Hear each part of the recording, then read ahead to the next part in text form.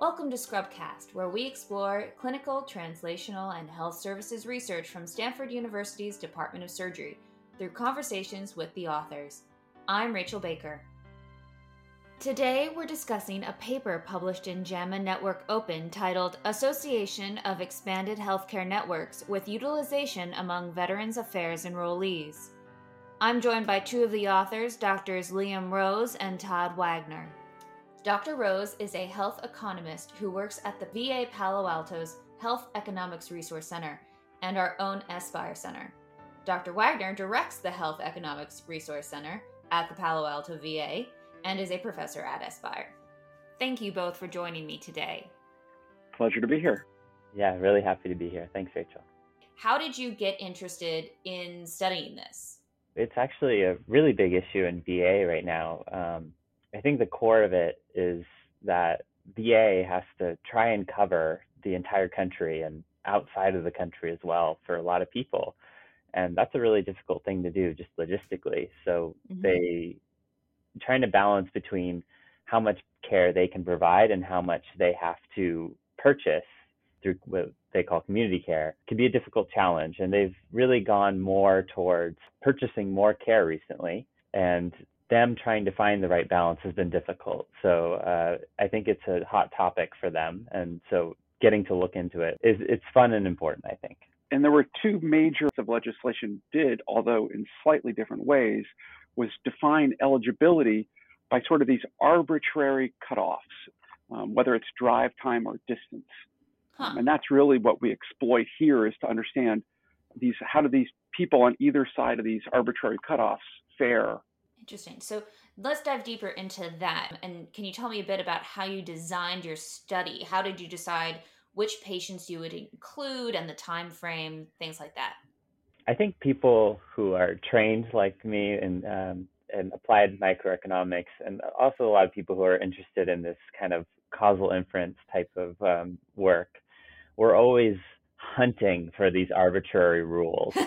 Yeah, it's we love arbitrary hard and fast rules where you say, if you have this much, then you get it. If you don't, then you're out of luck. In this case, the arbitrary rule that we were looking at is if you're 40 or more miles away from a VA, then you're automatically eligible for VA to buy care for you and get it in from a community provider rather than at VA. And 40 is very arbitrary. 40 miles, It's pretty far from a VA, but, there's no reason it couldn't be 35 or 45. So those people that are 39 miles away are kind of out of luck, and the people who are 41 miles away, very similar in general, they get the thing. So then we can say, like, okay, let's look at people that are close to this number that Congress pulled out of thin air, and we can compare them without, having to do a big RCT or something like that. You also have several other authors on your team from S-SPIRE, but also someone from UC Irvine, I see. How did you find the right people for this project?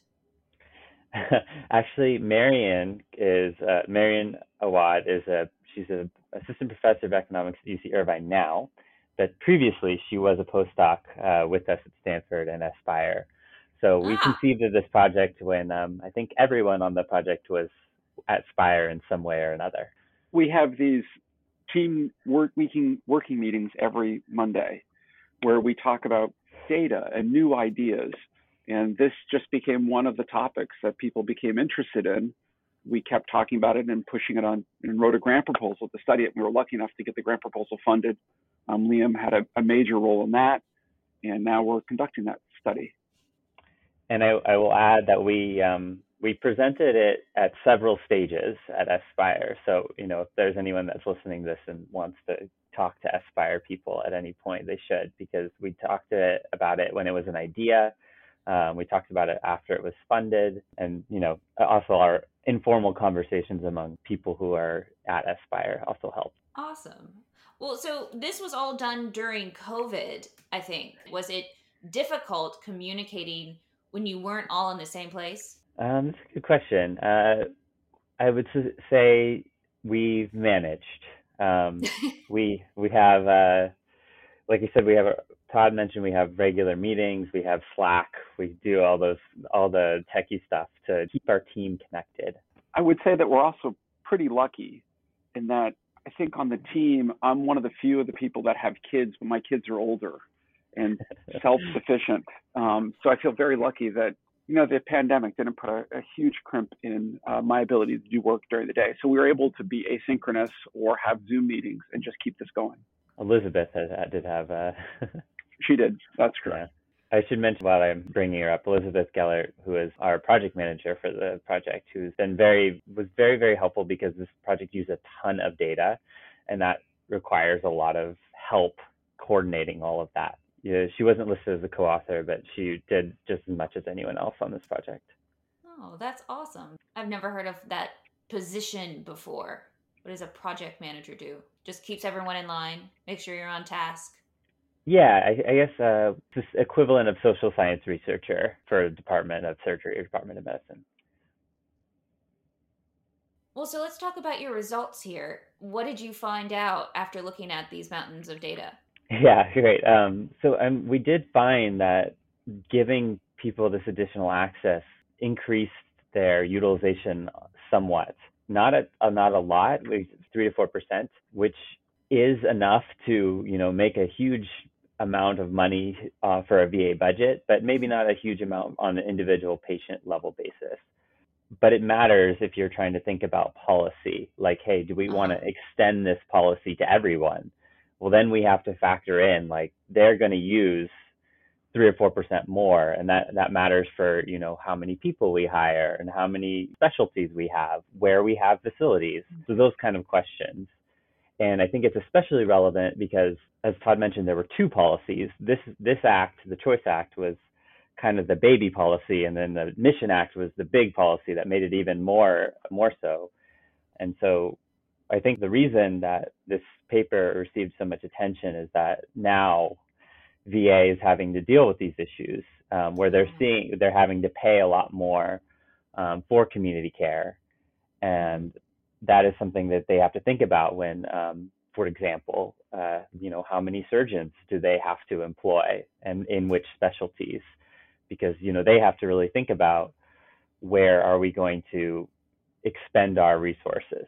So when legislators in Congress originally started coming up with this legislation, the real idea was to improve access. There was fears that veterans were having problems accessing care. Mm-hmm. So although we show, as Liam described, this increase in utilization, one of the things we're working now to understand is where were these people accessing care prior to the legislation? So there's this sort of counterfactual, what we don't know is, were they getting no care, in which case this really could be a real benefit to them?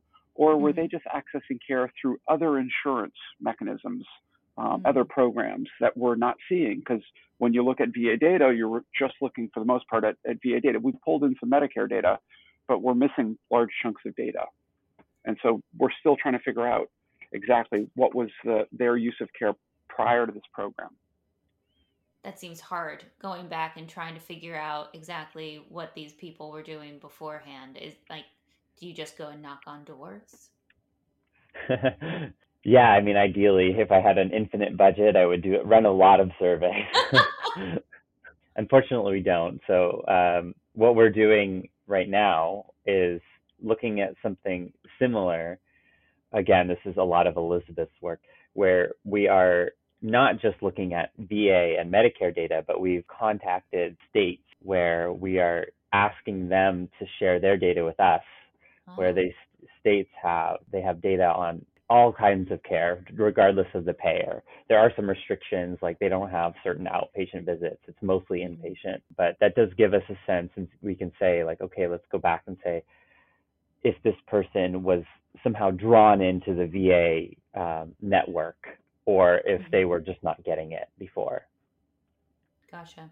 Yeah, interesting. And so do you think this information will inform policy as you move forward for the VA and for other public health? Yeah, it's a good question. I mean, to be a bit honest, like some things are political, And that's Of a course. little bit beyond my pay grade for now. um, so, there's that aspect. But I do think that, like, yes, it matters. This is a paper that's very much non-clinical. It's very policy oriented. So if anywhere it has an impact, this is something that VA will need to think about. And, maybe this adds to the conversation about what it's going to do in the next 5 to 10 years. One of the things that I like about working for the VA is that it takes evidence to heart when it's making decisions to the best that it can. As Liam pointed out, that it's also political and can't always. But I like to think that it could use this data to inform its future policies. I should note that although we focus mostly on VA, and Liam can speak more to this, outside of VA, there's this debate similarly going on about narrow networks or broad networks. So you join your employer-based healthcare insurance. In California, some people choose a very narrow network, and let's just say they join Kaiser. You're restricted to use Kaiser providers, but if you join another health plan, you have what's known as in-network and out-of-network providers. And there's been a debate about how tight can those networks be and how restrictive or how open should they be. And so there's a tension there between making them quite narrow, in which case you can control access and cost and maintain it, versus make them very broad, in which case you have much less control. Yeah, there's definitely been other people in our center that have been looking this both through Medicaid, which is another one that oftentimes has narrow networks for different reasons. But yes. You received the Veterans Affairs Health Services R&D Paper of the Year Award for this publication. Congratulations. Thank you. Yeah, thank you. What tips do you have for writing an award-winning paper? Well, I think, as Todd mentioned, VA does care about research and evidence-based practices. I think we got a bit lucky, I think, because it was just becoming a very hot button issue. And so it was perfect timing. We were kind of the first to look at this in a very comprehensive way with many different data sources that are kind of hard to wrangle together. So being first is very helpful. But also looking at things that are very policy relevant was also very helpful. And then I guess the other thing is sometimes these projects are hard, and just not being afraid of working at it for a long time, even if it won't be, it won't get you a couple publications back to back, but it will get you the answers to the questions that you think are really important. For instance, for us, it was a lot of work because we had to combine VA records with records from these non-VA providers, and they don't really mesh that well together. They use different electronic medical records, all that stuff. So a ton of work there. At the end of the day, people just care how much utilization is going on rather than how much data work you did. So not being afraid of that and eventually getting it done, I think really helped. So I'll add a slightly different take, Rachel, which is for me, and I've been after getting my PhD 22 years ago, it's all about putting the best teams together. And this is just a great team. It's been a fun team to work with. We have a great set of advisors on the grants. And so I think Liam is downplaying his role, but Marion was great too. So it's just a really great interdisciplinary team. Awesome. That's really nice to hear. Well, so this award came with some funding. What do you plan on doing with it? What's next on the horizon for you? To be honest with you, I think our team, which Todd mentioned, is doing quite well for research funding at the moment. So I don't think we've decided. That's a great place to be. It is a great place to be. I think the answer would be that we'll keep a little bit just in case, because some of the, as I mentioned, we're going after these state data sets. And sometimes we need to pay the states for the data for either their work with collating it or just as they have fees. So those costs. Interesting. Huh. Okay. Similar to, I suppose, the PHS has a bunch of data sets they pay for, similar to that idea. I hadn't even thought about having to pay for the data. Yeah. Huh. Very interesting. And what about you, Todd? Like Liam said, we're doing pretty well, and we can't use the money for things like dinner or supplies. So it really is just a matter of reinvesting in the research. And if there's a way that we can reinvest in people, I would probably do that if we can. Awesome. Well, we're just about at time. Is there anything you wanted to add about this paper or the research that you're planning to do? We have a lot more coming out. We have a paper under review looking at a similar effect on surgery. So hopefully that will be seeing press soon. But we're continuing to work on this topic. It's been great fun. Fantastic. I look forward to reading it. Thank you both for joining me today, and we'll talk to you soon. Sounds great, Rachel. Thank you so much for having us. And to all our listeners, thank you for tuning in. We want to hear what you think of Scrubcast. You can email us at scrubcast@stanford.edu or hit us up on Twitter @StanfordSurgery. If you like Scrubcast, please share it with your friends. Subscribe wherever you get your podcasts. And if you really like us, smash that 5-star review. Scrubcast is a production of Stanford University's Department of Surgery. Today's episode was produced by Rachel Baker. The music is by Midnight Rounds. And our chair is Dr. Mary Hahn.